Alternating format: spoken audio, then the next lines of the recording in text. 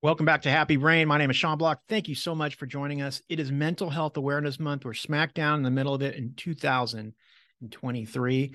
And I have one of my favorite episodes that I've recorded in a long time because I really connected with our guest, Chris Glatis. And he specifically talks about anxiety. And he wrote a book, which I've started reading, which is amazing, called When My Mind Screams. So this episode is for you. If you ever had thoughts just gotten away from you, you felt that feeling of kind of pressure and overthinking and just had that sense of anxiety that I think a lot of us have had. And this conversation really connected because I related a lot to his background and some of the things he talked about, even from he's a professional filmmaker. I'm not a professional filmmaker, but I have made a documentary, so I can relate on that sense. And he's very much a creative. And he is a director for some of his work that he does now. But for this episode, we talk about his book, When Your Mind Screams About Anxiety. So please take note of this. And as you're going through Mental Health Awareness Month, try to learn some of the tips and techniques that he talks about here and then you learn about on this show to kind of help us navigate this journey called life when you may have some challenges with mental health issues or any other issues, health issues that you might be experiencing. I really am excited to share this one with you because it really connected with me. And thanks for your feedback. I got some feedback from the last show. They said, Sean, it was really different and really wasn't exactly what you normally talk about. But I wanted to share a personal side too, and I really enjoyed that format. So if you have any feedback on that episode or any feedback, I'm putting a show link in the notes to our survey that you can fill out and let us know if the show is working for you, what you like about it, what you don't like about it, because there's a lot of things that I want to make sure I cover, but I want to connect with you. You specifically, you that is listening to this right now, are you getting what you need out of it? So let me know. With that, let's get right into this episode. Chris, latest, When My Mind Screams. Cheers. I really want to get into a few chapters of your book.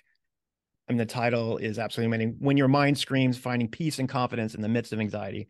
I mean, who hasn't suffered from some form of anxiety, maybe more serious or during the pandemic, obviously really affect us all. But there's 3 chapters of the book, and I haven't read the entire book, but I've got the Kindle version. I've gone through some of the chapters. I kind of saw what could hit me. And first of all, I want to say I really love the structure. We're talking about being a filmmaker, and I have a little bit of experience on that, but you break it down into like 3 acts and kind of make it simple. And you have 3 parts I want to talk about, but there's 3 parts: breathe, observe, and let go. And I want to talk about a chapter in each, if that's all right. Yeah, fantastic. So the first one was, I think, from the breathe section, and maybe you can talk a little bit about that, but newborn steps. And it kind of talks about what we talked about a second ago. What are your first steps? What are the things you started to do? Can you talk a little bit about some tips or things that could help us relating to that chapter or that section of the book? Yeah, I mean, look, I think it's in that stage. When I started first getting into this, and I don't know if you had experience with it, but it's you don't know what to do. Everyone's telling you something different. And for me on the East Coast, like I didn't really, like I said, the environment was a little bit tough, and I didn't really get the support from my parents, unfortunately. Their tips were go work out. I had a doctor told me to have a glass of wine. I was like, I look back at that now and I'm like, oh my God, that's horrifying.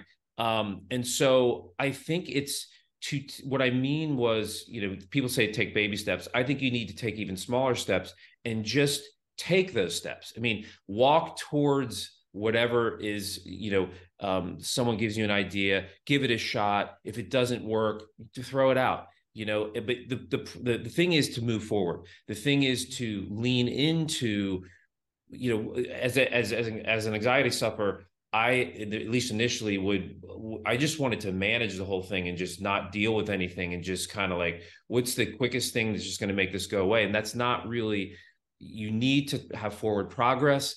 And again, whatever works for you. And there's, I try to simplify things in the book and just really say, out of all the things I've done, they all seem to come down to a few handful of things. Even you brought up, you had a podcast recently about the 3 things to crush morning anxiety. And I was laughing because I did those 3 things this morning. I mean, I got my journal right here, and, but it's just simple, small steps that you can do that need to be consistent, right?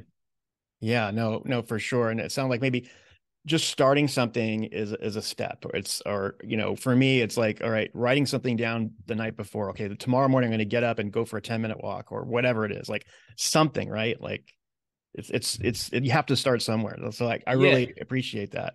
And I want to be clear. It's like, I wrote this book, but I look at this book now and I'm giving myself my advice as well. It's not like this thing has just gone away. So it's that's a step for me to say, I don't have all the answers, but this worked for me, right?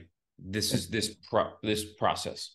And I really connected with you, your book and your message. And I think a lot of us can, because you mentioned you're not a professional psychiatrist. You're not a therapist, all that thing, but you are like a lived experienced guy. You've been through it all, and you can tell people what it's like to kind of go through it. But also I wanted to say, it sounds like what you just said, you use your own tools as therapy. You wrote down the things that have probably helped you really survive. And I can relate to that, because part of doing a podcast like this is like keep reminding yourself of the things that can work and getting ideas. So I really appreciate the work you're doing in that area, for sure. Yeah, no, that's good. Thank you. Thank you. All right. This kind of leads into the next part of it, which is observe. And I believe this was in the section, but like your daily spiritual practice, kind of relating to newborn steps, taking steps. Was I right? Is that in the observe section? Daily Yeah, practice? I think it is, because the observe is really understanding not only what's going through your mind, but also what your body is telling you. I mean, I got into it a little bit. I didn't want to make this a trauma book, because I think you need to have all the other kind of you have to have understanding of how your mind works, maybe a little CBT before you get into that. So it's really understanding what your body's telling you, what all the stuff that's going through your head. But yeah, so a daily spiritual practice for someone could be, like you mentioned the other day, could be those 3 things, but you're just doing it consistently, right? And we've all heard of the different, to meditate and to journal and gratitude and all these things, and they're all fantastic. And I think it's ultimately, how can you dial those things into work for you, right? If it's, if you're a parent and you're getting up in the morning and you have kids to deal with and all, like, can you fit something in that allows you just to get present? I mean, really, that's what we're talking about. I mean, how quickly are we grabbing our phones in the morning and doing other stuff? And I try to, at least for a couple of hours, which is not available to everyone, is to not look at emails, not look at news, and just really have that time and space for myself to let my body wake up to the morning, and in a calm and peaceful way. Yeah. What I'm hearing is we hear a lot about in personal development, morning routines, morning rituals, and you just kind of simplified it. I just kind of connected with, really, if you can get up each morning and find a way to be present in some way, anyway, it could be meditating, journaling, walking, whatever it is. It sounds like that sets you up for a better day. Yeah. And the big one for me is to be kind to myself. Like, immediately when I wake up, the mind is churning.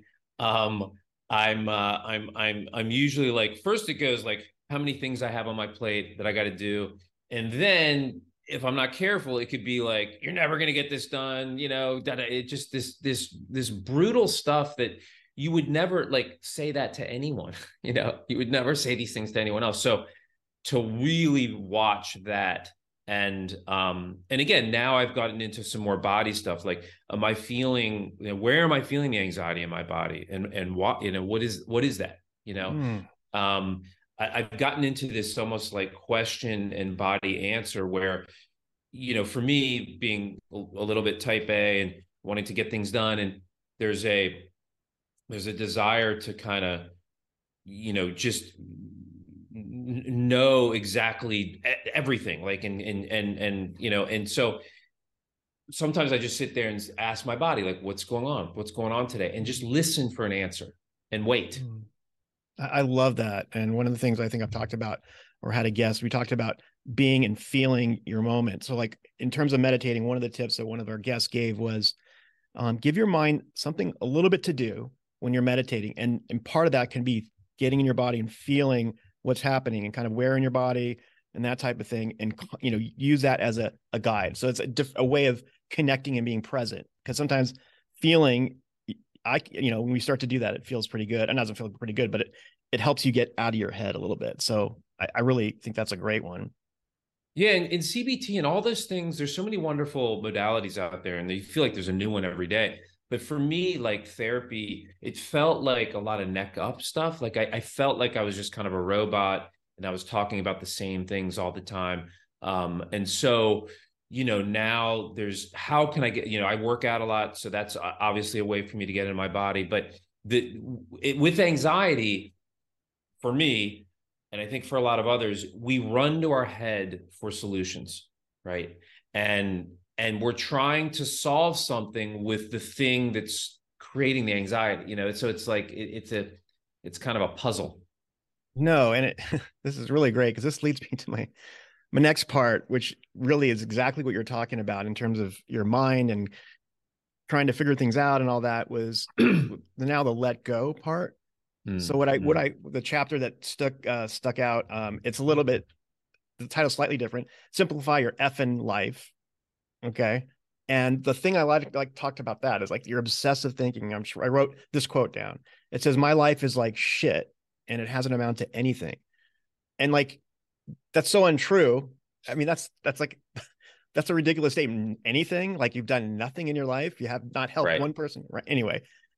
So when I read that, that really hit. So in that chapter, I know we're simplifying your book a little bit, and I encourage people to read it, but that part specifically, the obsessive thinking, the constant ruminating in your head about regret and decided on this, and I should be better in my life and all that. Is that part of it? And how do we start to let go of that stuff? Yeah. So, originally the book it started off with a bunch of journaling when I was going through a really tough time, because I think that, as you have mentioned numerous times on your podcast, just journaling or even morning pages, which is for creatives, is amazing. Just do a brain dump. I have a tough time doing the 3 pages because it's like, and I really want to do the 3 pages because usually a page and a half in is when it really starts to get like, it starts to work, right? I tried to make the book like so it started off with journaling. I tried to really make the book simple, right? And because I feel that if something's complex, and there's plenty of books out there, clinical, like what's going on in your brain with the amygdala and all that, and that's all wonderful reading. But I think that for sufferers, they want to know how to get out of this craziness, right? And so how can I make it simple? And the two things I would have started the book with, but I think it takes a while to get there, are leaning into the painful thoughts and feelings, or more so just watching them. And again, this is something you hear all the time, but I don't think people, it sounds easy, but it's in practice, it's tough to sit with really uncomfortable feelings or sit with mind chatter. And for me, it starts in the head and then gets in the body, or it can go both ways. But sometimes when I sit with those excruciating feelings, there'll be an ebb and a flow. Like it'll get to a point and then it'll just release. And and I really learned that in trauma therapy, because I think that it's not the anxiety, what you're feeling in your body, it's how you are, you're really reacting to it and not responding to it. Like it's a horrible feeling, but then we make it something. We get in our head and start to talk about, why am I feeling this? And then it gets to some of the stuff that you're talking about. I haven't done anything. And so if we can lean into these things, if we can sit with them, and not, sometimes we can't, sometimes we can sit for a little bit and then back away, but you'll be able to, you're building a muscle, and eventually you'll be able to, you'll be taught things from what your body's telling you, and the mind will quiet down. I mean, I just think that that's really what's worked for me. I mean, getting, goosebumps, because that's those exactly the types of strategies I'm trying to do. And it's so hard. That's why that section stuck out so much, because the obsessive thinking. But one thing I thought about, that you're mentioning, and also kind of helped me a little bit, is actually what it was is when you're like questioning like some statement like that, my life is like shit and hasn't amounted to anything, instead of fighting it and saying, just okay, really, kind of sitting with it, and just letting it pass through. It's not going to stay there. Your life isn't like shit. You're not going to stay in that state forever, right? But it's like kind of watching it, for me, watching it and just kind of letting it come, and usually it goes. And you can ask questions. The other thing I put in there, I mean, this is obviously more CBT stuff, but, Byron Katie, who's wonderful, she's got this thing called The Work. And I mentioned it in the book, and it's, you ask questions like, is that true? Like, is that true? And if you can't give I think the next question is, are you absolutely sure that's true? And usually that's a no. And then it goes on to another set of questions. And so it allows, it really sets up a way to walk through questioning these things in your head. Like, are they really true? Because again, as I say in the book, 90+% of what flows through your head is not true. It's not. And it's programming, it's parents, it's teachers, it's, we develop our own, we add on our own stuff. And so it really is a battle in the head that it can be relentless. As we're wrapping up, is there anything that you want to touch on your book that I haven't touched on? And then if you can just lead into where to get your book. I mean, we can get your book. I bought it off Amazon. I mean, there's probably a million places to you buy should. it. I mean, I would have sent it to you. You should have just told me. I appreciate you no supporting. problem. No problem. I got it on Kindle so I could read it like the last few days. But yeah, just tell me, is there anything else in the book, like a message for people in this that are listening to this in terms of anxiety, or whatever you want to say about your book as we wrap up? Sure. Yeah, look, I think that I wrote this book for anxiety sufferers, but I think that the timing coming out right after COVID, you see a lot of. I'm really worried about where the whole mental illness thing is going to go, because I think there's going to be a lot of PTSD coming out of COVID. People may not necessarily have trauma like I have or others, but anxiety is, everyone's deals with, has it at some point in their life. And I think that the tools in here are workable with anyone, not just people with intense anxiety. And the other thing I would say is, take it slow. Like I said, newborn steps. It's, I've practiced a form of jujitsu called Ketsuga jujitsu, and we practice really slow. It's not like Tai Chi slow, but it's very slow. And the idea is, if you can do it slow, you can speed it up, and then it can work at a faster pace down the road. And you can't figure this out all at once. I know that there's some things in this book that can be that might be really challenging for people, but and just trust the process. Like I said, make it simple. Lean in. Like, I think the other thing you said recently on one of your podcasts was, do the opposite of what your brain and mind is telling you. And again, you're not going to run into, don't run in front of a speeding train, or, I mean, there's some obvious stuff, but feeling a little fear, like as Stephen Pressfield says, if you're feeling a little fear of something you're writing, that's the thing you should be writing, So it's lean in. And again, I don't think it's the anxiety. It's really how we respond to it. It's how we, hopefully we can respond to it and not react to it, because, and you're not broken. You're not broken. You're not alone.